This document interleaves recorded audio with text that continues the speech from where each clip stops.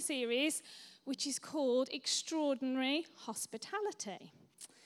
Now, for those of you who were here last Sunday, we concluded Romans, as Joe's just said, and Joe gave us a great platform for this new series in his reminder for our call to unity and mission. How we reach out to the people with the good news of Jesus, both here in Darlaston and over back on the Allenwell. And he reminded us of the challenges facing us, and that at times this might mean doing things differently. So, with this at the front of our minds, we're going to be spending the next few weeks exploring what hospitality means for us as a church. Now, one of our Junction 10 values is to live a generous life. And so this call to hospitality fits right in with that. So just to be clear at the start, the next few weeks are not about how to create the perfect menu. They are not about how to fold your napkins or when to use which bit of cutlery for which dinner course. The next few weeks are about exploring God's invitation to each one of us to live a generous, hospitable life. And then honing right in on what this means for us as a church in light of both the temporary ark, but also here at Grace Academy Darlaston. How do we become the sort of hospitable church that Jesus wants? So shall we just take a moment and pray together? Father, thank you that you are so good to us. And thank you that you are an amazing host, that you invited us right in. And Lord, this morning I just pray for each person here. I pray that each heart would be open and receptive to hear you. I pray that all the distractions and all the other things going through our minds, that we'd be able to put that aside and just hear your voice. So I pray that you'll bless our time this morning, Lord. Be with your people now. Amen. Now, I did notice, I'm just going to say, as an aside, on Easter Sunday, Pete Wright said, if you remember, I need a bit of encouragement. And you were all fantastic, and there was lots of amen and yes and hallelujah. Well, I'm not the same as Pete Wright, but we still need encouragement. So it would be great to hear that. Thank you. Thank you. Okay. Hopefully I'll say something that encourages you. So I wonder what comes to your mind when you think about hospitality. And I wonder if you consider yourself a hospitable person. I'm wondering how hospitable the people in your family of origin were when you were growing up. Perhaps the thought of hospitality is terrifying or overwhelming for you. Perhaps you're sitting there thinking, well, that sounds expensive. Or perhaps you simply feel you do not have the time. Now, for me, I grew up in a Christian home, and Sundays were always about gathering together for church services morning and evening, and in between most Sunday lunches, there were usually guests at our table. Or we might be the guests at somebody else's table. I preferred that bit. Better puddings. My parents were part of a house group, and the leaders regularly opened their home to us. Where they would meet together, pray together, study the word together, and eat together. And they were actually amazing hosts, and they had a way of making everyone feel at home. So I think that hospitality was actually a big part of my upbringing. And let's face it, as Christians, it is something that should actually be part of our DNA. Because in Romans 12, if you remember, Paul says, practice hospitality. He doesn't go on to explain it in any detail, he just says, do it. And in 1 Peter 4, verse 9, it goes a bit further, because we're told to offer hospitality to one another without grumbling. I don't know about you, but I could fall into the grumbling category. But we're clearly being told, be hospitable. Do it with the right heart. Because remember, God sees our heart and he sees our motives. Now, while my parents and many of the godly men and women that I grew up with were really good at being hospitable, I'm going to say I think they had a certain understanding of what hospitality was in their context, rightly so. But that was several decades ago. I know I don't look old enough. The world has changed, and it's really important that we think about what hospitality means and looks like in our current context today in 2022. You see, you were born at a certain point in time. And that means you were placed right here, right now. None of this is by accident. And so, what worked 20 years ago is actually unlikely to work right now. If we want to share the gospel message, and if we really want to see people come to Jesus, and we do, don't we? Do we? Then we've got to think about hospitality post-pandemic, where, being really honest with you, people are unlikely to just wander on in.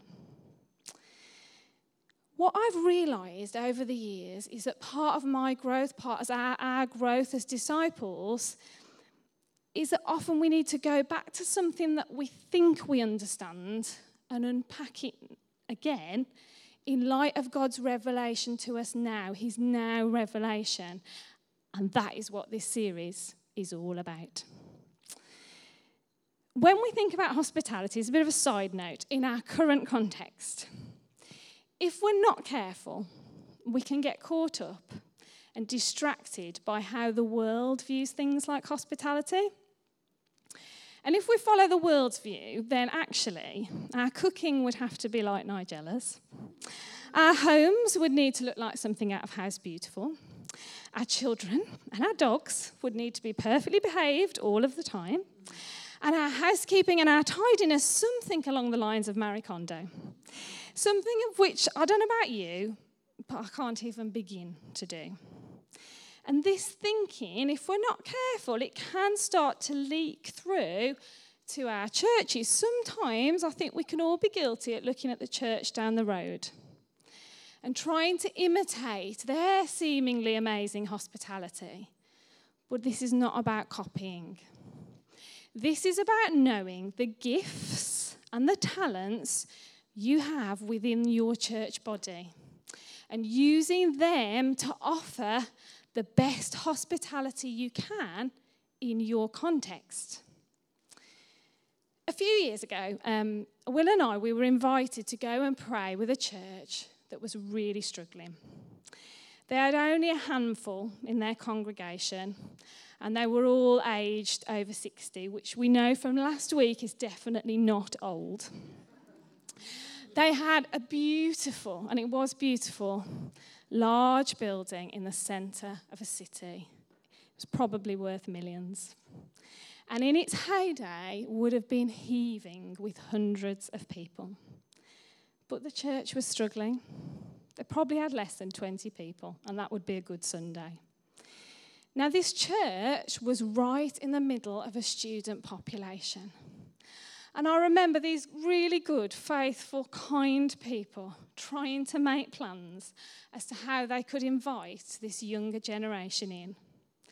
And I remember Will, in his gentle nod, subtle nod, saying, "Stop. Stop what you're doing. Stop trying to imitate a young, trendy megachurch because it's not who you are. Instead, you are amazing cooks. Why don't you offer them a student lunch? Why don't you get alongside them? Why don't you offer them a home, a place where they'll be loved, a family, where you can pray for them, where they'll walk in the door and you'll know their name and you can encourage them and say, how did it go this week?" You see, this is about knowing what our strengths are and using them to the best of our ability. And Junction 10, I've got to say, we've got some real strengths and gifting in this house, haven't we? We have. We have got some master bakers. We have got some prayer warriors. We have people who are brilliant at talking to new people. Some of you are amazing encouragers and so much more. So my first challenge this morning is, what are you good at? And if you don't know, then pray about it. And then maybe ask someone who knows you really well. And then let's add it into the gift mix. Because this is all part of the beautiful, welcoming picture of the body of Christ. So, perhaps hospitality is not about cooking the perfect Yorkshire puddings or having a spotless house. Because while the Bible tells us to be hospitable, it doesn't say anything about cooking a Sunday lunch. It says nothing about hospitality being linked to expense, exhaustion, or actually even being an extrovert. Our hospitality is all about our hearts and our posture of generosity. We're not following what the world says because we are disciples of Jesus, and so we are looking to him. Jesus, if we look at his life, he lived a life of hospitality, and yet throughout his ministry, he didn't have a home to call his own, let alone a kitchen. He had very little to offer in terms of the material or food, and yet wherever he went, he offered an open invitation to come and follow him, to sit with him, to eat with him, and to learn from him. So this morning, I'm suggesting it's time to rethink our hospitality, to consider all of our preconceptions, put them to one side, and listen to what is God inviting us into. And I'm sure you'll agree with me, the start of the journey begins with an invitation. Do you remember the last time you received an invitation? Perhaps it was an invitation to a wedding or a party. Perhaps it was an invitation to have dinner with someone or an invitation to join in with something. Whatever it was, I think we can all remember the excitement of being invited in to something. And I think as human beings, we long for invitation because by receiving an invitation, we've been noticed and we're being asked to belong. So our thinking about hospitality needs to centre around invitation. And in Isaiah 55, we see God's invitation through the prophet Isaiah to his people, which I'm just going to read for you now. Come, all you who are thirsty, come to the waters. And you who have no money, come, buy and eat. Come, buy wine and milk without money and without cost. Why spend money on what is not bread, and your labour on what does not satisfy? Listen. Listen to me and eat what is good, and you will delight in the richest of fare. Give ear and come to me. Listen, that you may live. I will make an everlasting covenant with you.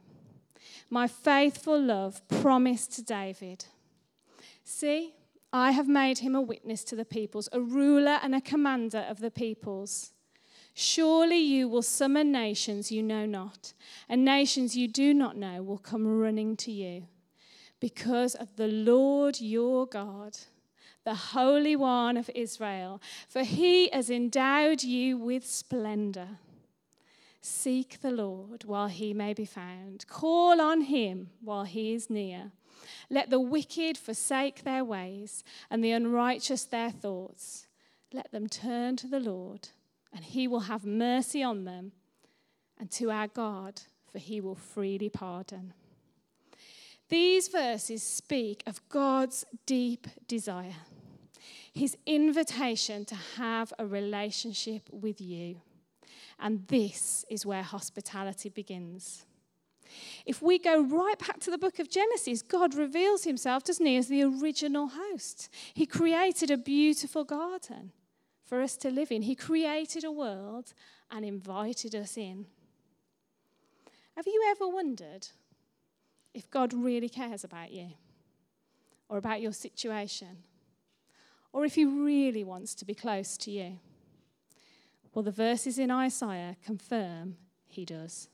He is interested, and he is calling you, not just me, every one of you, to come.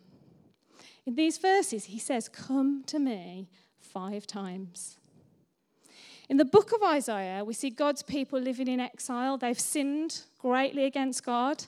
They chose to worship other gods. They'd rebelled against God, and so he handed them over. He gave them what they most wanted: freedom from the laws that they hated, but laws which were actually designed to protect them. And yet, after all of that, in these verses, we see God calling them back in.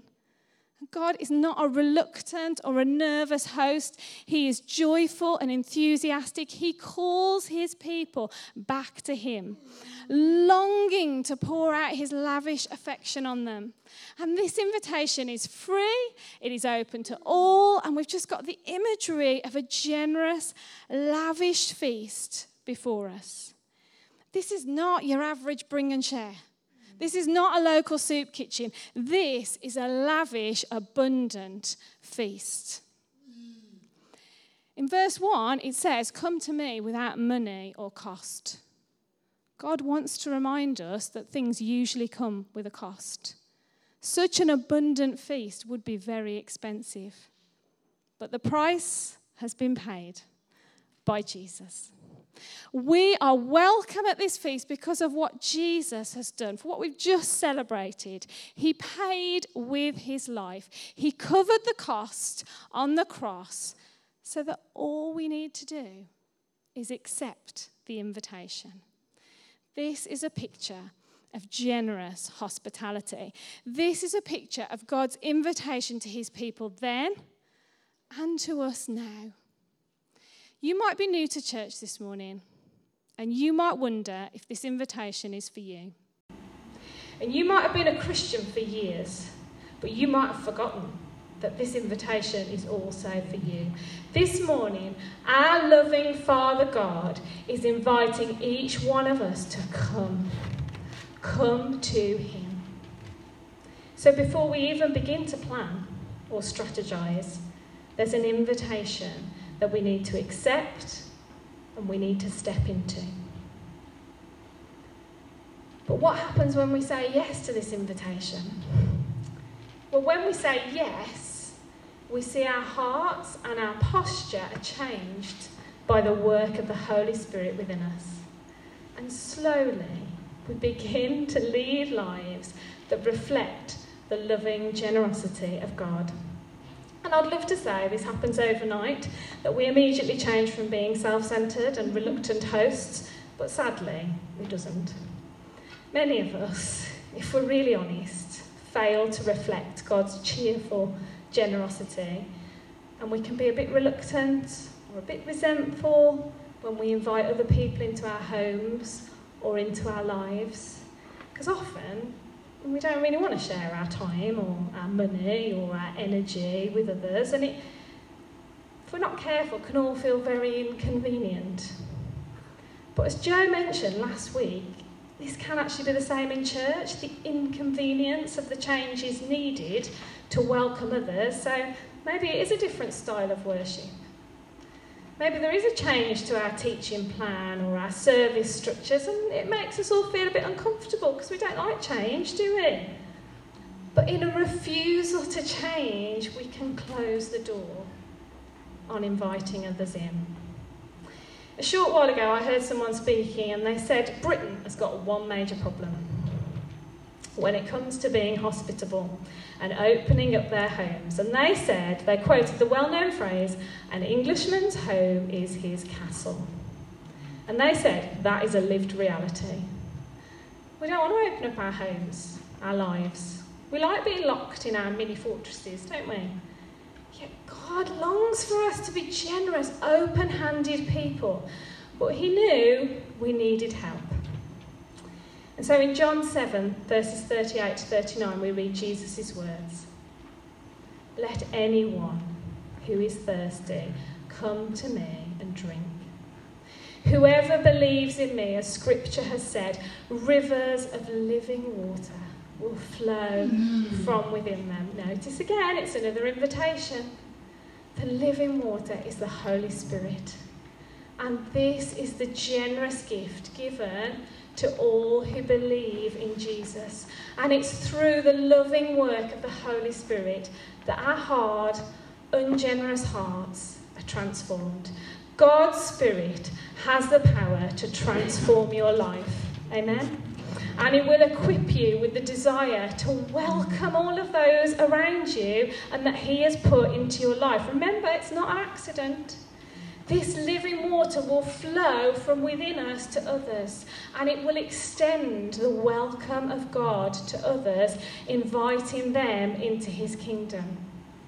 Caroline Lacey describes this generosity as the significant way in which God works in our lives to bring life to others.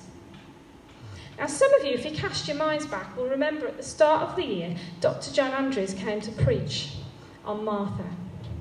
And he challenged us, didn't he, with those simple words found in Luke chapter 10. As Jesus and his disciples were on their way, he came to a village where a woman named Martha opened her home to him. Opened her home to him. She was open. She invited him in. She welcomed him. She opened her home to him. I was really challenged by those words. And I don't think it was an accident that that's what he chose to speak on. Because I believe that God is giving us an invitation, Junction 10, an invitation to us as a church. He is inviting us into extraordinary hospitality. And it's going to look and it's going to feel a bit different. But I believe if we step up, if we accept the invitation, then we have reason to get excited. How prepared are we to open the whole of our lives to him? To invite the Holy Spirit in? How prepared are we to be like Mary and grow the kingdom? How prepared are we to open our eyes to the communities we've been placed in and invite in the struggle and the mess? Now, over the coming weeks, we're going to dive deeper into the ideas of hospitality. We're going to think about who is our neighbour. What does it mean for us to become humble? How can we be more aware of those around us? How do we learn a posture of inclusivity? But for this morning, let's just think about the invitation part. So what is our response to the invitation? Now, for some of you this morning, it might be the first time you've heard this invitation to know Jesus. And if that is you, then do you know what? We'd love to pray with you. We would love to welcome you into the kingdom this morning. For some of you this morning, you accepted this invitation a long time ago. It might even be a faded memory. And so this morning, you need to say yes and recommit yourself to Jesus. For some of you, perhaps you've said yes, but you just need a fresh inpouring of the Holy Spirit in your life. You need that living water. For others, all of us, I hope, it's about saying yes to the journey of hospitality, asking God how he can use you in his kingdom's work, being prepared to step up and be uncomfortable. Starting to think through, how could you be hospitable with your time, your energy, your home, your possessions, your creative talents, your practical skills, your words? Can I suggest that all of this begins with prayer? Now, the prayer ministry team are here this morning. They're wearing badges just like me. And thank you. Yeah, give it up for the prayer ministry team. And they would love to pray with you. We're praying people, aren't we? I often think everybody should want prayer all the time. So this morning, don't go home and don't miss the opportunity. The little circle's there, but you can find them if you know they're not in the circle. They would love. In fact, nothing would give them more joy than to sit and pray with you this morning. At the AOG conference a week ago, we heard Jay John speak, and he is one of the nation's greatest evangelists. And he challenged us. He said, "Who are you praying for?" He said that he and his wife currently have 42 people on their list. Again, I was greatly challenged by this. And it reminded me that Will and I, we used to have a list, didn't we? A list of people who didn't know Jesus. And we just prayed for them every day by name. And I was reminded, do you know, what a surprise. God touched every one of those names. He didn't do it the next day. It wasn't until, 2 years later, and we looked back and we said, flipping heck. I mean, one of them didn't know God and was in full-time ministry. We just, every day, please that person, Lord. They need to know you. It wasn't about us. I was reminded how faithful God is. Now, I am quite sure some of you have got a list. You're saying, yeah, I'll do this. So thank you. Thank you for your faith and your prayer. But how about, for those of us that haven't, we just all began with a small list? How about 5 names? Maybe less. Because if there are 100 of us here this morning, and all those people accepted that invitation, that would be 500 new people. Amen. It doesn't mean that there might be 500 new people here. There'll be 500 new people in the kingdom. And you haven't got to be a bold extrovert to do that. Just every day, Jesus, this person, they need you. They need healing. They need to know who you are. So, can I encourage you this morning to be part of this journey, to begin inviting people into the church family through your prayers? Band, can I ask you to come back up? I want to finish this morning by just reading that passage again from Isaiah 55. And as I read it, I'd love you to just close your eyes, to just listen to his personal invitation to you before we worship together. It says, "Come, all you who are thirsty, come to the waters. And you who have no money, come buy and eat. Come, buy wine and milk without money and without cost. Why spend money on what is not bread, and your labour on what does not satisfy? Listen to me, and eat what is good, and you will delight in the richest of fare. Give ear and come to me. Listen that you may live.